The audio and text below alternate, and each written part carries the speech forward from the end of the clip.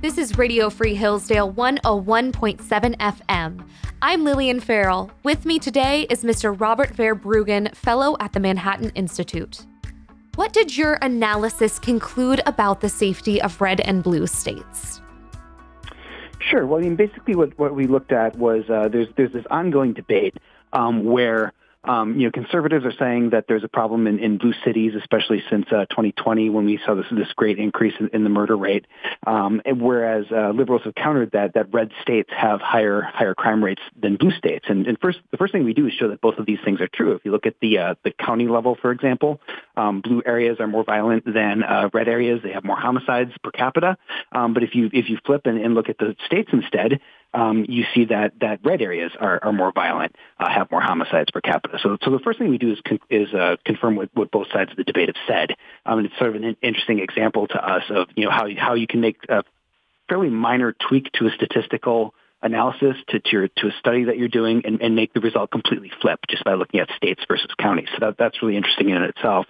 But then the next step we take is to start introducing some control variables into the analysis. We look at, for example, the demographics of different places and how urbanized they are and all those sorts of things. And what we find is that when you add control variables to both of those kinds of analysis, looking at states and looking at counties, you can make the relationship actually disappear so that neither blue nor red areas are any more violent than the other.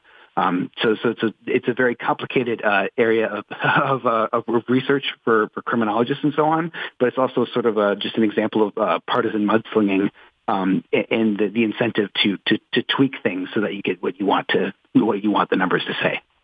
That's really fascinating. So did your findings change at the local level when you were conducting the studies in regards to crime rates?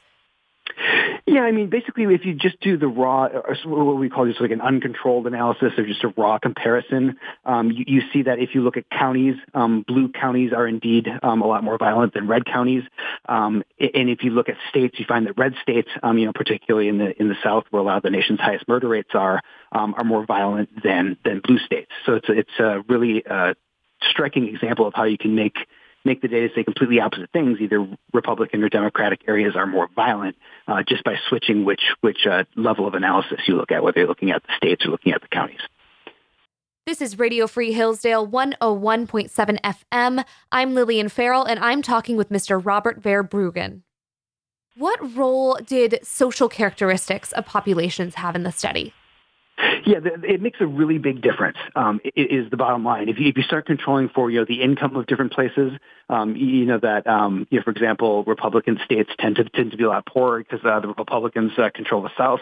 The South is poorer than the rest of the country.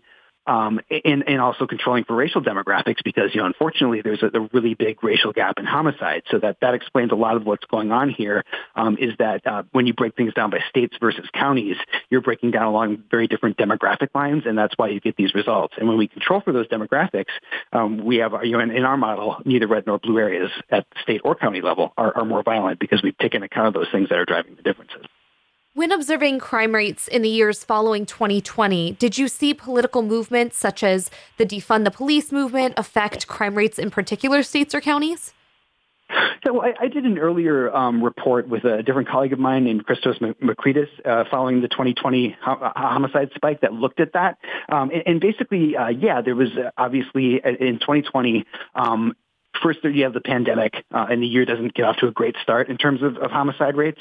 But then in the summer, the murder of George Floyd, the defund the police movement, all the riots and civil unrest, that's when crime really skyrockets within the year of 2020.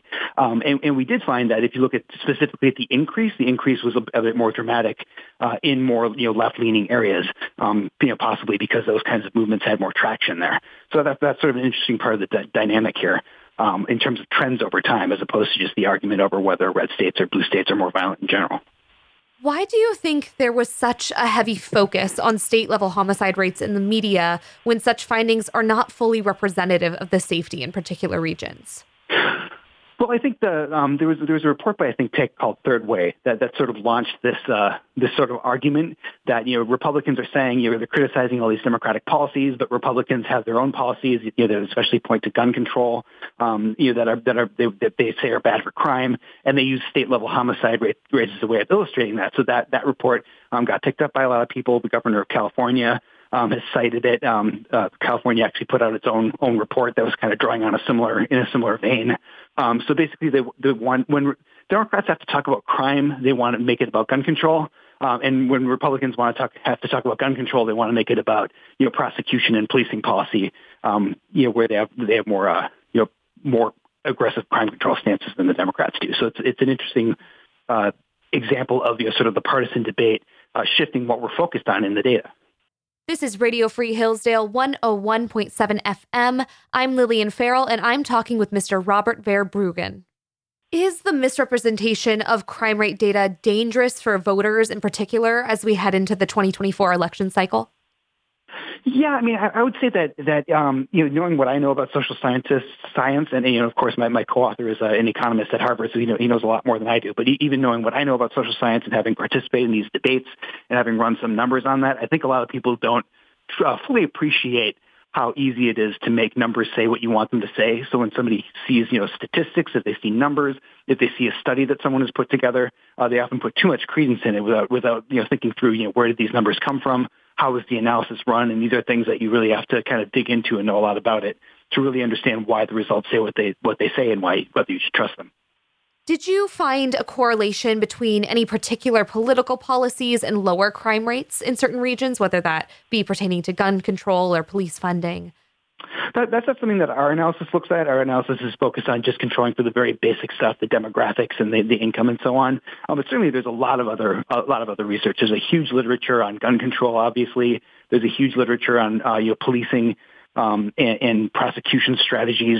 I mean, I think that the example of New York in the 1990s is a great example of, where policy really makes a difference because they decided to, really use their police force to control crime and keep track of where crime is and send police where the crime is. And that was very, very effective.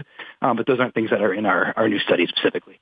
This is Radio Free Hillsdale 101.7 FM. I'm Lillian Farrell, and I'm talking with Mr. Robert VerBruggen. What precedent does this research set for future studies evaluating Republican and Democratic geographic regions? I mean, I think our big message is that if we're going to keep doing this, if we're going to keep having this sort of mudslinging debate about which party is worse, which we don't think is the right thing to discuss, we'd much rather talk about concrete policies that either Democrats or Republicans could implement if they work. But if we're going to keep having this discussion, we need to find, more advanced ways of looking at it. You could do, a study where you look at states that change hands. If it's a state that changes hands from the Republicans to the Democrats, does it have lower or higher crime after that? You can look at switches like that as sort of an experiment. There's more that you could do to keep drilling into this question. But our big message is that this is the wrong question. We should be focusing on policies and encouraging both parties to enact good policies rather than sitting here mudslinging over whether Democrats or Republicans are more violent. What would you advise to those looking to be aware of objective research in a world in which data is often misrepresented? I mean, it's a tricky question because I think most people aren't going to, take the time to sit down and read all the original studies because that takes a great deal of time. My best suggestion would be to find, outlets, find publications, find journalists who you can trust, and follow their work and not simply accept anything that pops up in your Twitter feed or your Facebook. Our guest has been Mr. Robert VerBruggen, and I'm Lillian Farrell on Radio Free Hillsdale 101.7 FM.